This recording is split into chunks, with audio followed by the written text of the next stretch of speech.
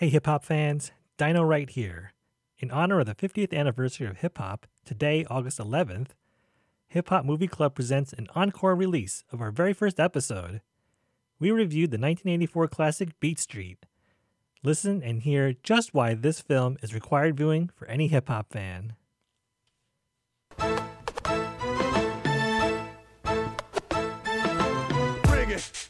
Welcome to Hip Hop Movie Club, where three old heads put their old heads together to vibe on some of the most memorable or forgettable hip-hop themed movies of all time.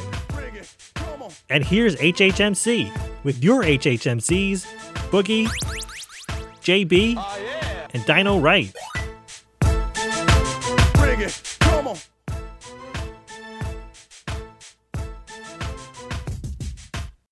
Welcome to Season 1, Episode 1, Beat Street.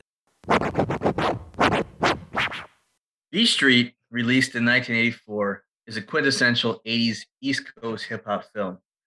It contains all the elements of early hip-hop culture. The music, the breakdancing, the artwork in the form of graffiti, the entire b-boy lifestyle was introduced there. The movie itself features a young man, Kenny, and his younger brother, Lee, and their friends, Ramon and Charlie, as they hope to make a name for themselves in the South Bronx of New York during the infancy of hip-hop as we know it today. Wrought with beatboxes, spray paint cans, house parties, the club scene, breakdancing, and legendary cameo hip-hop artist appearances, Beat Street's like stepping into a museum of early East Coast hip-hop culture. It should be required watching for people of all ages that consider themselves fans of the hip-hop genre. It's a definition of the b-boy era and a coming-of-age story about the young crew. Keep in mind this is 1984, and this is an instant classic.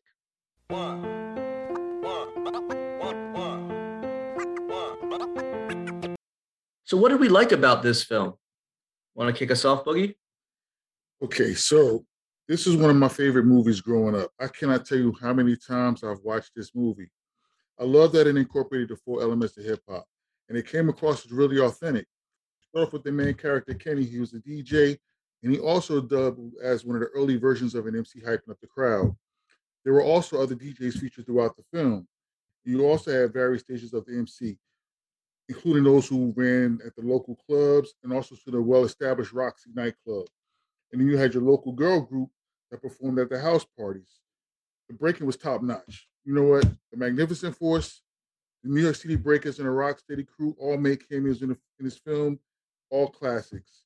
And then you have Ramon, who was just a local graffiti artist, but he put his burners on the subway cars and walls, and even the jealousy element. You have the guy Spit, who came across and defaced the property. So you have all four elements of hip hop. You had your MC, your DJ, your MC. You had your break dancers, your b-boys, and you also had your graffiti artists. That was one of the main things I liked about it. Nice, Boogie. Yeah, I agree. I mean, it had everything that you'd want to see, and that was a lifestyle back then. That's what kids would do. And like I said, I like that it's like a coming of age story. You know, these young guys, they're trying to make a name for themselves. It's not a glamorous life. It's tough. It's tough out there on the streets. But you see, Ramon, who had fathered a child with his girlfriend, and he's learning the ways of the world. And in terms of, he's finally getting to the point where he's becoming a man and trying to be responsible. And he ends up getting a job and not only just doing his artwork, but he becomes a man. And unfortunately, tragedy hits towards the end, and they lose him. But you see that community all come together and support. It's a brotherhood. It's a whole family, and that whole culture was all about that. So I really enjoyed it. I enjoyed it too, and having never seen it before, which is crazy because it's a classic and I missed out on it, but it was really cool to see all these early hip-hop legends. It was a lot of famous rappers I've listened to for a long time, but never was really seen on screen and all of that. I did have to watch the credits again to see who was who because there were so many of them, but it was really fun to see. And we can talk about this later, but we see Kool Moe Dee without his sunglasses. Like, I didn't recognize him without it. I didn't recognize him without his sunglasses. So there was a lot of fun stuff I really liked in this movie. Early hip hop, who's who, at least the rappers. Yeah, for sure. So Boogie, you can expand upon this a little bit more. There's Dougie Fresh, who was he is the Okay, best beatboxer ever. He was there, and then the Treacherous Three is where Kool got his start. So you want to go through who those artists were? yeah, I can give a quick rundown on some of the cameos. You got Africa Bambaataa, the Soul Sonic Force. You had the DJ Jazzy J. You had Us Girls, who consisted of Lisa Lee, Debbie D, and Sha Rock. Sha Rock, originally from the Funky 4+1, original mother of hip hop. Kool Herc, one of the fathers of hip hop. If you don't know who Kool Herc is, Google is your friend. The Treacherous Three, Kool Moe Dee, Special K, and LA Sunshine. Of course, we mentioned Dougie Fresh. You had Grandmaster Melly Mel and the Furious Five, Grandmaster Flash, and then you have Brenda K. Starr, Wanda D, and the System. If you don't know who the System are, look them up as well. Google is also your friend. Theme song to Coming to America, Don't Disturb This Groove. They put some nice classics out. Yes. Yeah, Don't Disturb This Groove is one of the best songs ever. Yeah, from the opening riff, that guitar, yeah. Yeah, I mean DJ Kool Herc. He was featured prominently in the Netflix show Hip Hop Evolution, and he's pretty much brought the sound systems and the house parties. He was hustling before anybody else in bringing hip hop to the masses in New York, and people call him sometimes the Godfather of hip hop. You know, you may not know his name as much as you know some of the original hip hop groups, you know, like the Sugar Hill Gang and Run DMC, but DJ Kool Herc deserves just as much credit. That was awesome that he played a role in there at the Burning Spear nightclub where Kenny really got his big break in front of the talent agent. The music was great. I love also that the music is not just about the beats and scratches, but there's a lot of strength and power, political commentary in the lyrics. I like at the very end, it's very uplifting. I think it's Grant was it Grandmaster Melly Mel. You know, they Mel, had yeah. we're talking about yeah, talking about they talk about Iwo Jima, they talk about Vietnam, they talk about all these wars, right? And then they talk about egomaniacs controlling the self-righteous, learning from the past, working for the future. And then they're inspiring the children in the audience, the young folks, saying, listen, you're the future. So grab it by the horns. There was a reference to being a slave to a computer, which is funny because it's in 1984. Just took the words out of my mouth. Don't be a slave Yeah. to your computer. Yep. And now look at us doing this on computers. Everyone has a computer in their pocket. If they only had known back then. Yeah. It's 1984, right? That's when that epic ad came out from Apple based on Orson Welles' 1984, right? And Yeah. saying, so the future was, they were foretelling the future there for sure. People should remember 1984 isn't that far from the end of the Vietnam War. So something on people's minds back then. That Melly Mel's still talking about it. It was a relevant thing. Yeah. Yeah. Also, there were incidents within the movie that super poignant today. If you see what's happening where Lee gets arrested along with some other folks with just really dance fighting, right? And it was literally like a racial profiling of these folks, and they just get locked up. His mother has to come bail him out. They were doing no harm to anybody, and this obviously still happens today. It's revealed that by Kenny and Lee's mother at the breakfast scene, I believe, and it also later on when Kenny is courting Tracy, that he lost an older brother, Franklin, when he got caught up in the gang scene, and the cops came in, and his words, folks got wasted, and my brother was one of those. So very relevant to today. Yeah, there were a lot of little Easter eggs planted throughout the movie too. There was another scene that always sticks out with me, and every time I hear it, it kind of resonates with me because I know some of the history of what was going on in the Bronx at the time. One of them was, as you mentioned, with the scene with Franklin being wasted with the gang violence, and there was another one when they first were having a house party, and Henry was downstairs banging on the pipes, and they went downstairs to see where the noise was coming from, and he was telling them that he was looking for his friend that he served in the military with, and they were saying, there was a fire, and the immediate response was he was in a fire. It's like, no, the building was on fire. The landlord set the building on fire 5 times, and that was very prevalent in that time frame. And there was always the phrase, "The Bronx is burning." The landlords were setting their buildings on fire to commit basically insurance fraud. They were getting payouts and they were skipping out, and you had all of these abandoned buildings.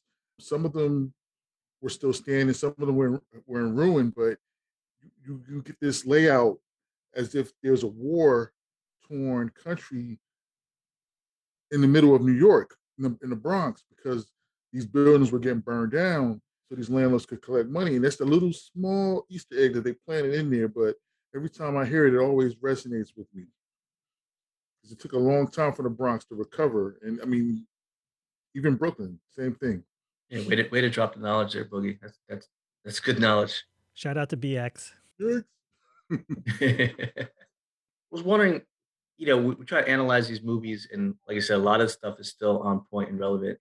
But I do have to mention there was one scene that was, I guess, a little bit cringeworthy with a homophobic aspect of it, with the Santa Claus scene where they did a rap.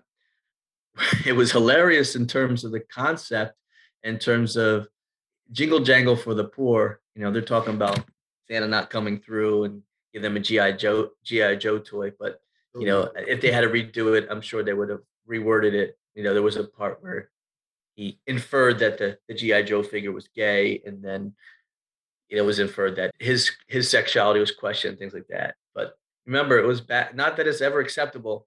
Back then, it was a lot more commonplace. But obviously, if they had to do it again, they would remove that scene overall.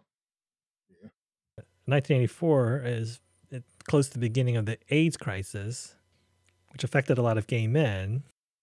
Not that it was an excuse to have those comments in there, but a lot of people weren't aware of gay culture, and so that's what it was like back then. There was a lot of this homophobic stuff going around. Yeah, a lot of uncertainty, a lot of stereotypes. Yep. A lot of stigmas. Right. But overall, if you go back to the Santa, it was funny. They're calling him a drunk. They're cursing. They're dropping the F-bomb at him. I was like, that's pretty funny. And well before the Bad Santa movies with Billy Bob Thornton and stuff like that. So kind of cutting edge in terms of the concept. No one badmouths Santa.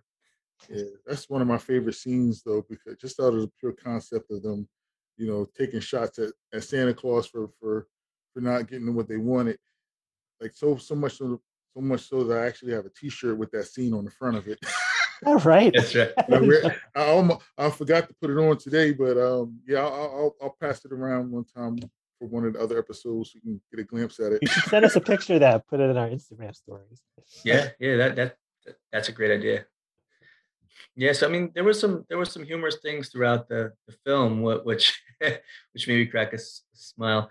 Obviously, the fashion back then, we always laugh at now what we were wearing in the 80s, right? We laugh at our old pictures back in the 80s, but the fashions that us girls were wearing and some of the other folks. However, this set the stage for kids are still wearing these. There's Kango hats. There was sideways caps, the loose fitting pants, parachute pants, and things like that, and Puma sneakers and whatnot.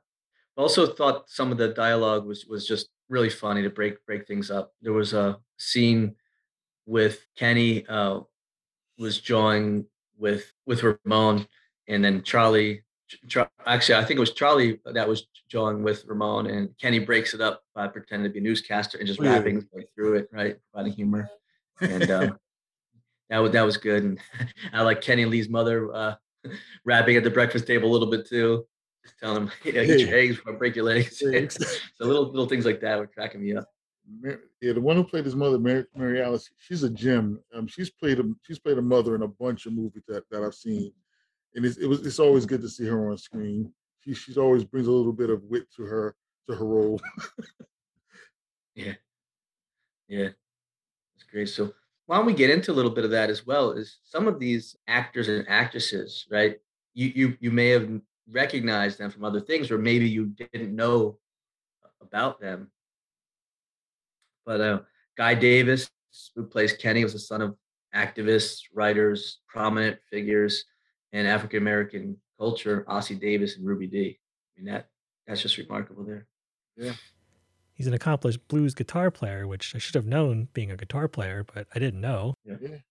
He's an actual musician in the movie and in real life. Yeah. My mom told me that she actually came across him on something, might have been Facebook, and I think she used to communicate with him on there as well. Yeah. She was That's the one that awesome. told me that he's an actual musician. Yeah, and as Boogie mentioned, the breakdancing crews were famous crews that had that Battle of the Roxy, New York City Breakers and the Rocksteady crew, and that was an epic scene, the Roxy for sure. There were a few different dance scenes that you got to check them out. Even if you just pull up the clip on YouTube, put in Beat Street breakdancing at the Roxy, that it's well worth your time. Yeah, that's probably one of the most iconic breakdancing battles ever caught on film in a movie. Just Yeah, amazing footwork. Of course, it had to be the battle ended with the iconic crazy legs, removing his sneakers and going into a crab walk. That was amazing. that was like the mic drop moment right there. Exactly. Basically, yeah, that was the mic drop right there. But also, co-produced. The movie was co-produced by Harry Belafonte, which we were talking about, and we didn't realize that, or maybe we had forgotten it into the recesses of our mind. But the legendary Harry Belafonte, he put this on film, and he wanted to portray. He was from that area, the South Bronx, and he wanted to just say this is the culture and put it out there on film and help to inspire a lot of folks. Yeah, it was directed by Stan Lathan. Coincidentally, a few hours ago, I was upstairs watching a comedy special, and who, of course, produced it was Stan Lathan. He produced all of these iconic comedy shows, Def Comedy Jams. This one I happened to be watching was Earthquake. He does Chappelle and Chris Rock. All these iconic performances. He's been a producer for those, and also father of Sanaa Lathan. Yeah, all of Dave Chappelle's Real Husbands of Hollywood. I saw he look up his Yeah, history. He's done a lot of great work. he's an impressive track record. Yeah, And father of Sanaa, right? yeah. Yep. Future father-in-law. Now let me stop. Actress Sanaa Lathan, who's is quite the looker, and Yeah, yeah, she's quite accomplished herself. Um, absolutely. Another fun fact: the role of Robert, who was Tracy's boss at I'm going to call it the Community Center for the Arts, right? Who was played by Dwayne Jones, who was Ben, prominent figure in Night of the Living Dead. That was an interesting fact that I discovered. Yeah, Yeah. and of course we got Um, Tracy. yeah. You want to talk about Tracy? Yeah, Tracy Ray, who's played by Ray Dawn Chong, who is the daughter of the iconic comedian and partner of Cheech and Chong, Mr. Tommy Chong. Like she's been in a bunch of movies as well, in the '80s and some good roles. So yeah, it's always good to see her on screen. This is probably one of her earlier roles, but she had a very important role in it as well because she was one of the people who kind of brought hope to the crew. They were all looking to make their way, and just by pure coincidence and being in the right place at the right time and crossing paths with Lee, um, she it started off a little bumpy, but she actually ended up providing some hope and gave Kenny some assistance in making his vision on how to memorialize and commemorate the life of Ramon helped him bring that to fruition. So she played a very important role in the movie from my perspective. Yeah, for sure. They realized they have a lot in common because she was a composer, Yeah, she was a choreographer, and she was looking at the musical aspect of it well. And they were able to collaborate because Kenny was DJ as well. Um, Towards the end, when Melly Mel does the iconic Beat Street song and the tribute to Ramon, and following that, you see a minister come out on the stage and telling the kids to believe it, right? And that minister is played by Bernard Fowler, who, if you don't know, has a long history with the Rolling Stones as a backup singer. He's quite accomplished as well. So, very star-studded cast overall. And another musical tidbit for the younger generation: Biggie's Notorious B.I.G. Had a song called "Suicidal Thoughts," and he actually has a line in his song that references Beat Street. It says, should I die on the train tracks like Ramo and Beat Street? People at the funeral fronting like they miss me. So there's been a couple other songs that reference Beat Street, and it holds up to this day. Absolutely, absolutely.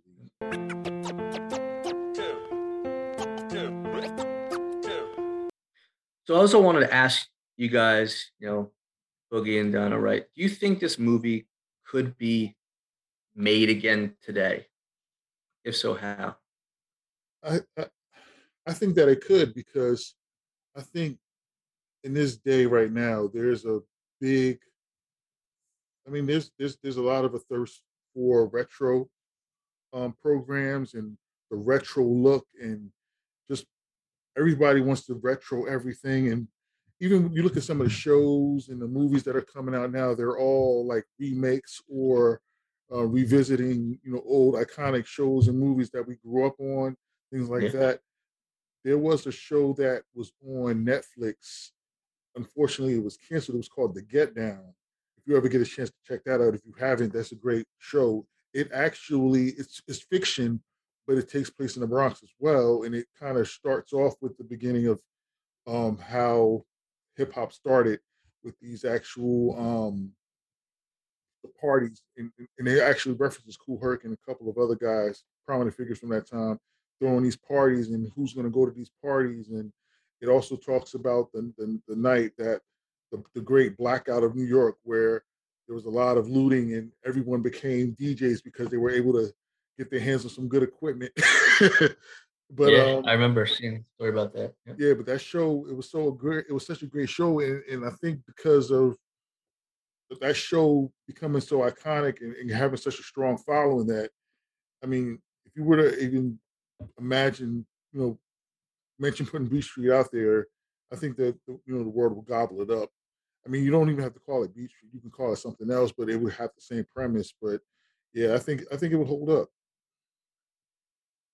I totally agree. And in fact, I know how it could work. If we pitch this or someone pitches this to Lin Manuel Miranda, right? Because I love the confluence of the cultures. You have Ramon, who's Puerto Rican descent. You have the young African American kids, and you see even some Spanish songs, right? I know Lin Manuel Miranda was influenced by old school hip hop. You see it obviously throughout Hamilton, which is all hip hop, which was just a brilliant idea, and just to this day is just super successful, made a ton of money, and got a lot of more people into hip hop and American history.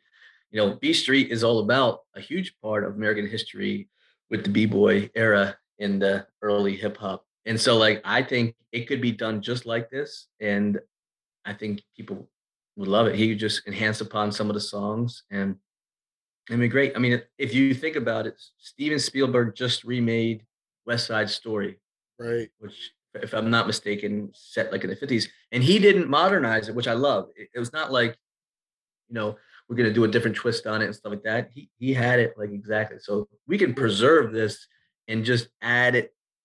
What if we put it into like 4K, and have these personalities and have cameos from these same legends that made their appearances? That would be incredible. Yeah, I think it will work. Let's Yeah, get I think Steven it on the let's could. get Steven on the phone. Exactly.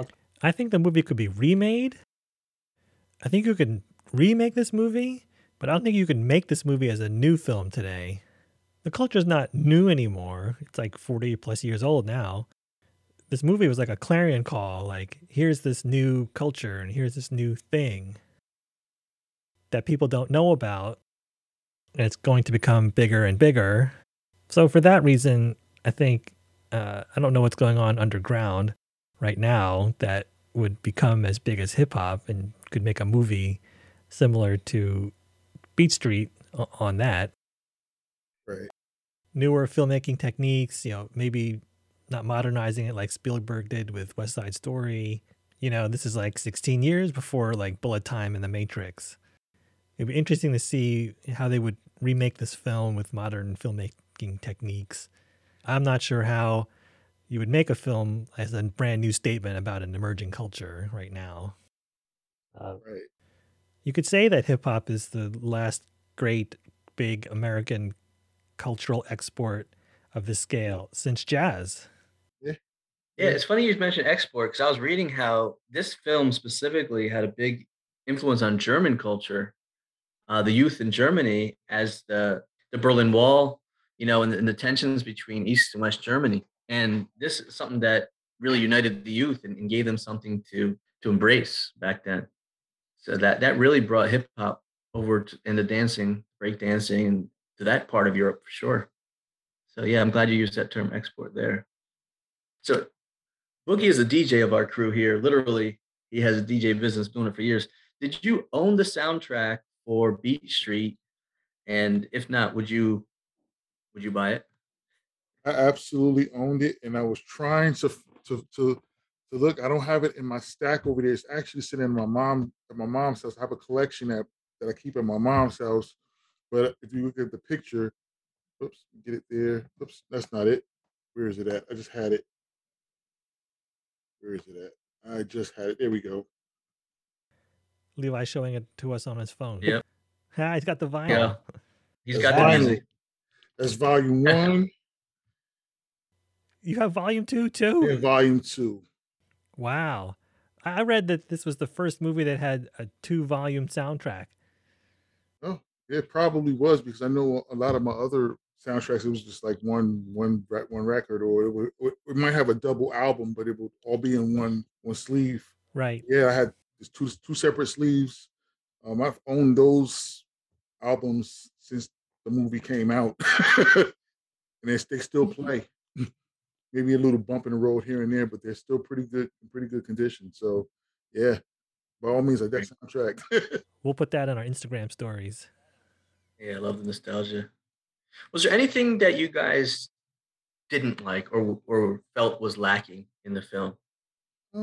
Yeah, you know what? There was a little hokiness in it occasionally, but I think that's just as I watch it as an adult. I mean, as a child, it was the greatest thing since sliced bread. I didn't see much humor in it. It was more so, this movie is great. Oh my God, my mind is blown. Mid-40s now, I watch it now, and of course, I can see some of the funny stuff in it that wasn't intentional. But if you watch any 80s film in your mid-40s, you're going to find some things in it that are humorous, even though they weren't meant to be. So, but that's probably about it. Yeah, that's probably about it with me. But even those little nuances aren't enough to distract away from the classic status that I have with Beat Street. Yeah, the only other thing I mentioned before is the unfortunate, the homophobic Oh yeah, man. slur, which I know is important. And but again, we've progressed so much as a culture. We're so, as a whole, we're open minded. Obviously, there's very large pockets of folks that are not open minded, right, and not embracing all walks of life, all sexual orientations, and etc. But that one, obviously, they need a mulligan for that one. I really enjoyed it so much that the only thing that I thought was lacking was that I wish there was like an epilogue or where are they now? Because while there was 2 parts to the soundtrack, there was not a sequel to Beat Street, right? So I would love to know, did Kenny and Tracy's romance flourish? Did they eventually get married? Did they open up a school and studio to aspire young dancers and hip hop artists? That would be awesome. Did Lee go on to dance for like a Broadway show or something? Did he take his breakdancing act on the road? Right. Charlie, promoting everybody, et cetera, like that. I'd love to see a follow up on that. Yeah, like the Charlie eventually owned the Roxy nightclub. Right. He had a lot of he had moxie to walk into that Roxy like that, and just kind of lay it down like, I'm in charge here. Yeah. He was convincing. Yeah. The thing I didn't like about the movie, aside from the homophobia, was there was some character development and I'm not a professional film critic, so listeners, hit us up. But we mentioned Spit, who was the rival graffiti artist that would deface other people's burners and murals and those things. He plays a pivotal role in the movie, but we don't really know about him. We don't really find out much about him. Maybe he was just supposed to be part of the environment that they're supposed to deal with. He's based on a real person. If we go through Style Wars, that documentary about graffiti, you see he's based on a character in that film. But if you haven't watched Style Wars, then you wouldn't know this. So I felt like I needed more meaning behind Ramon dying because he was fighting with Spit in the subway. And for that matter, Robert, Tracy's boss, I was confused by the relationship. I think I see them kissing in one scene where she kissed him and it made Kenny jealous. So I felt like something that it wasn't developed much. The sort of love triangle going on there. And so I was confused by it a little bit. Maybe the listeners, maybe you can explain it to me.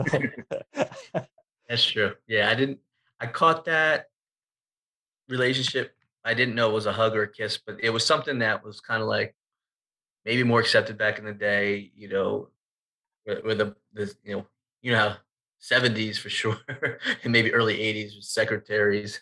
Yeah, I understand that lacked a little bit of storyline for sure. Yeah.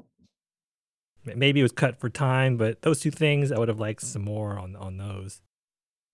Yeah. I think Ramon he dropped a quick hint about Spit. They said he said something along the lines that he used to put work out and nobody really liked it.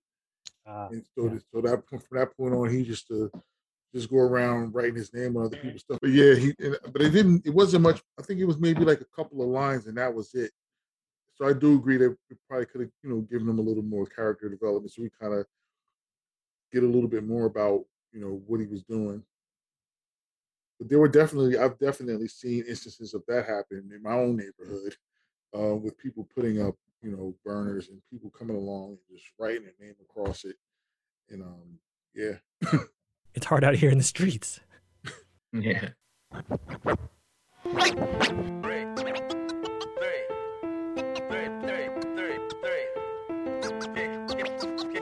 So, guys, what do we think of overall rating? And I think what we'll do for the ratings for this podcast is we have two choices. Bring that funky flick back. Bring that funky flick back, or leave it in the vault. Leave it in the vault. So, Boogie, what would you say for this one? Bring that funky flick back. Yeah, Dino Wright, what do you got? Bring it back. Yeah, I'm with you. Bring that funky flick back. Bring that funky flick back. So yeah, we all like this, and we think this, as I mentioned in the beginning, this should be required viewing. Hip Hop 101 for those that love the genre, for those that want to learn about it. There you have it. We did it, guys. We did it. Yep.